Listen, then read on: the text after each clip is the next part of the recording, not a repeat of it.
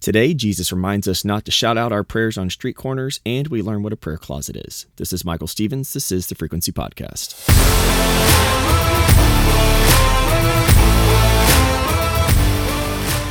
Today's passage in Matthew 6, verses 5 through 8, is a continuation of yesterday's, and it carries the same theme from giving into prayer. We're going to see this. Now, we're going to get into this passage in a minute, but first, I want to state what this passage is not.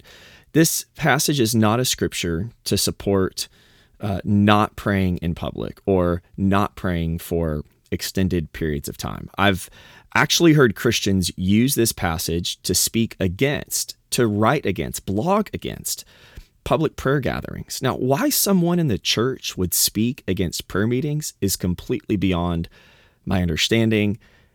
I will never get it. Now, I will say that while God desires an intimate relationship with each one of us individually, He did not design us to walk out our faith alone or removed from the world. And I've said this many times before, but there's no such thing as a secret disciple, because discipleship will kill the secrecy, or the secrecy will kill the discipleship.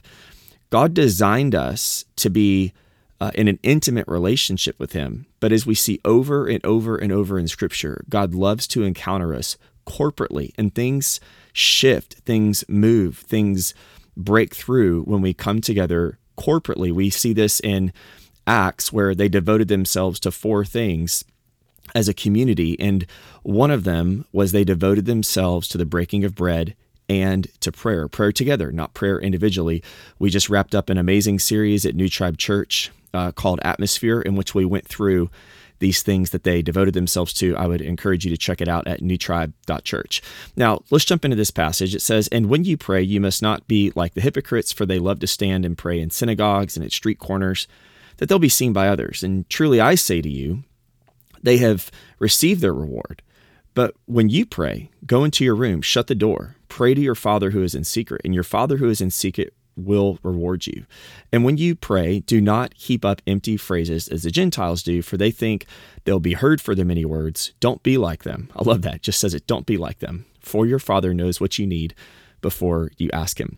Now, the word used here for hypocrites is best translated actor. And I'm not sure which word stings worse, for Jesus to call you a hypocrite or Jesus to call you an actor. Hypocrite certainly comes with a level of ouch, but imagine Jesus referring to you as an actor, someone that puts on a performance, but internally is not sincere, or most importantly, is not the person they are portraying themselves to be. I mean, that's what actors are, right? They're people who play someone else. It's also important that as we read this, we hear the tonality of Jesus. I think this is incredibly important. Later in Matthew 23, we really see the proverbial gloves come off between Jesus and the Pharisees. But here, that's not the only category of person Jesus is talking about. He's not just talking about Pharisees and Sadducees. I believe Jesus may have been really playful here, quote unquote, acting it out as He described it. The Jesus movies of our past have really tainted the way that we read the Gospels, in my opinion. With the exception of a couple of them, they always portray the Sermon on the Mount as this slowly given, monotone speech that could put a crack addict to sleep. Seriously. I watch some of these old movies and I just go, I'm falling asleep watching this movie, nor would I walk 4 miles to follow somebody to hear them talk this way to me. I don't know why He was always portrayed that way, when Psalm 45, as I mentioned previously, says that He was anointed with the oil of joy. I mean, remember that Jesus was engaging, social. He was He was likable to sinners. And He not only spoke with fresh revelation on the text, but apparently was engaging enough that people would sit for hours and follow for days, not only to see the works of Christ, but also to hear the words of Christ. So now Jesus says they love to stand on street corners. They love to stand in public places to pray. And if you pause and think about this, you may ask yourself, seriously? Did people really go out and stand on street corners, stand at marketplaces, and randomly start praying out loud? That seems incredibly obnoxious. I mean, imagine you're minding your own business, grabbing a bite to eat, and some dude comes up next to you and starts praying super loud. Rude? So the answer is yes, And the answer is no. No, people wouldn't just randomly go into public markets and street corners to pray, but they would accidentally be there at times of prayer. Let me explain. The Jewish people still today, they recite what's called the Shema daily. The word Shema means to listen and obey. In Hebrew language, they don't have a word for listen and one for obey. They simply have the word Shema, which is here, and it means to listen and obey, which as you read now the Psalms, you'll see David repeatedly say, "Hear me, Lord." Imagine the tenacity to speak to the King of the universe and say, don't just listen to me, listen and respond. In the same way, I'll give you an example. When Noah was on the boat and had been there for a very long time with his family and the animals, it says God remembered Noah. Didn't mean like God forgot, developed demand amnesia, and oh crap, they're been on a boat for a year. Animals, no, that's not the case. God remembered Noah. It's a dual meaning. It's that he acted upon what he said. So these words, they carry dual meaning because there's so fewer words in the Hebrew language compared to English. Each word carries much more meaning. There's actually about 8,000 words in Hebrew to 400,000 in English, just to put that in perspective. So the word Shema means to listen and obey. And Jesus quoted the first part of the Shema when asked what the greatest commandment was. Shema Israel, Adonai Eloheinu, Adonai Echad is what it is in Hebrew. Now, the full Shema, I can't quote because I don't know it. It comes from Deuteronomy 6:4, Deuteronomy 11:13 through 21, and Numbers 15:37 through 41. And they were supposed to say the Shema as early as possible. They even said when it was light enough to distinguish between blue and white light or blue and green light, depending on which rabbi you talk to. The most important thing is that it was said by 9 a.m. and then again before 9 p.m. And it was to be said wherever you were. Wherever you were to stop, put your head down, put your hands in the air with your palms upward, and you were to recite the Shema. Now, the extra devout Jews, they would do this 3 times a day, 9, noon, and again at 3. And because saying the prayers could take a few minutes, it started to become a custom of going to the temple for prayer. We'll see this in a minute, how the prayers actually lengthened out.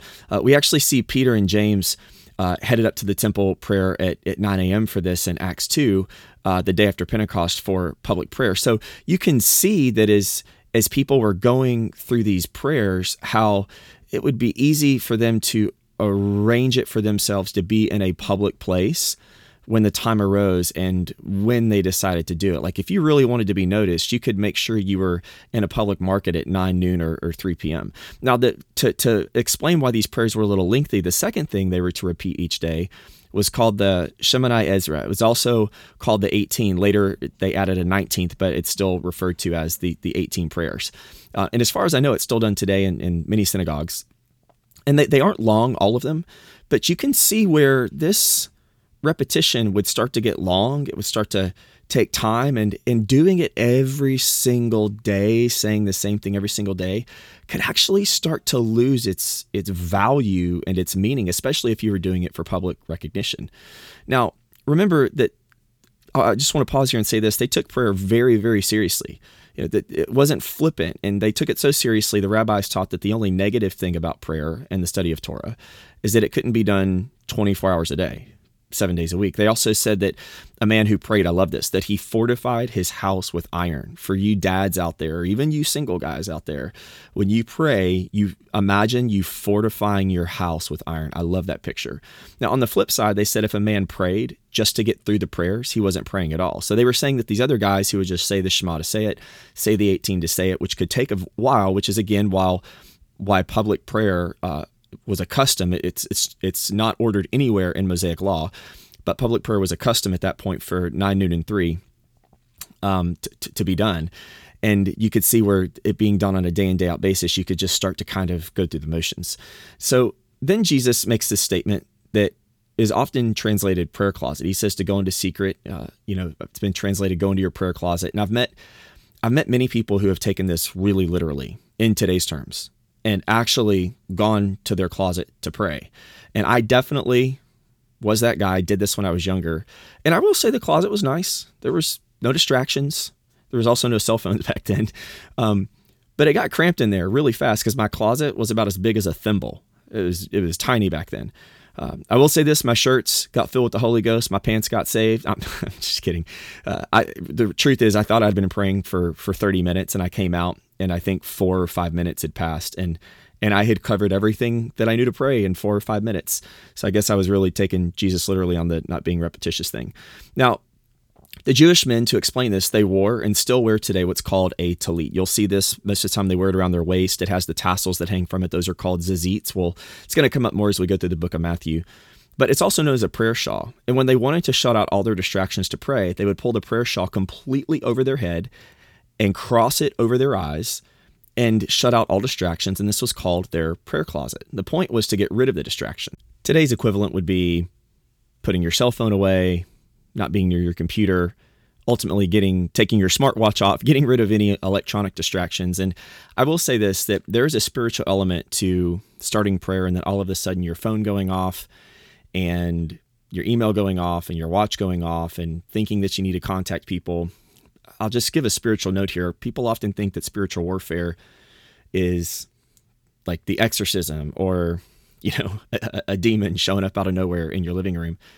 But the enemy's extremely cunning, that he will use standard everyday distractions to keep us from getting into supernatural activity that we will pass off as standard everyday distractions in order to miss that spiritual warfare is actually taking place, because the enemy knows what happens when lovers of Jesus get into the place of prayer. He knows what gets released, what promises get released, and what things get broken. So just to consider that it's something as simple as taking your smartwatch off or setting your cell phone down. It's not just about avoiding distractions. It could also be about doing spiritual warfare by a very practical act. Now, the Jewish prayers could be lengthy, and they were beautiful. They were full of text. They were meaningful. But Jesus said, don't be like the Gentiles. Well, the thing about the Gentiles is they didn't have Torah. They didn't have the rest of the Tanakh or our Old Testament. And their prayers could be unbearably repetitious, even to the point of hypnotizing themselves. For real. They literally say the same thing over and over again in some places until they hypnotize themselves. I think I've been hypnotized a few times when my child has repeated the same thing over and over again, or maybe I just blacked out. Maybe I shut it. I don't know. Anyway, but there's a couple of examples in this in Scripture. One of them is very well known. It's the showdown at Mount Carmel with Elijah, and they literally cry out the same thing to Baal for I think 3+ hours. And so Jesus wasn't saying, don't repeat the Shema each day or the 18. He wasn't saying, don't recite those prayers. Don't repeat those prayers.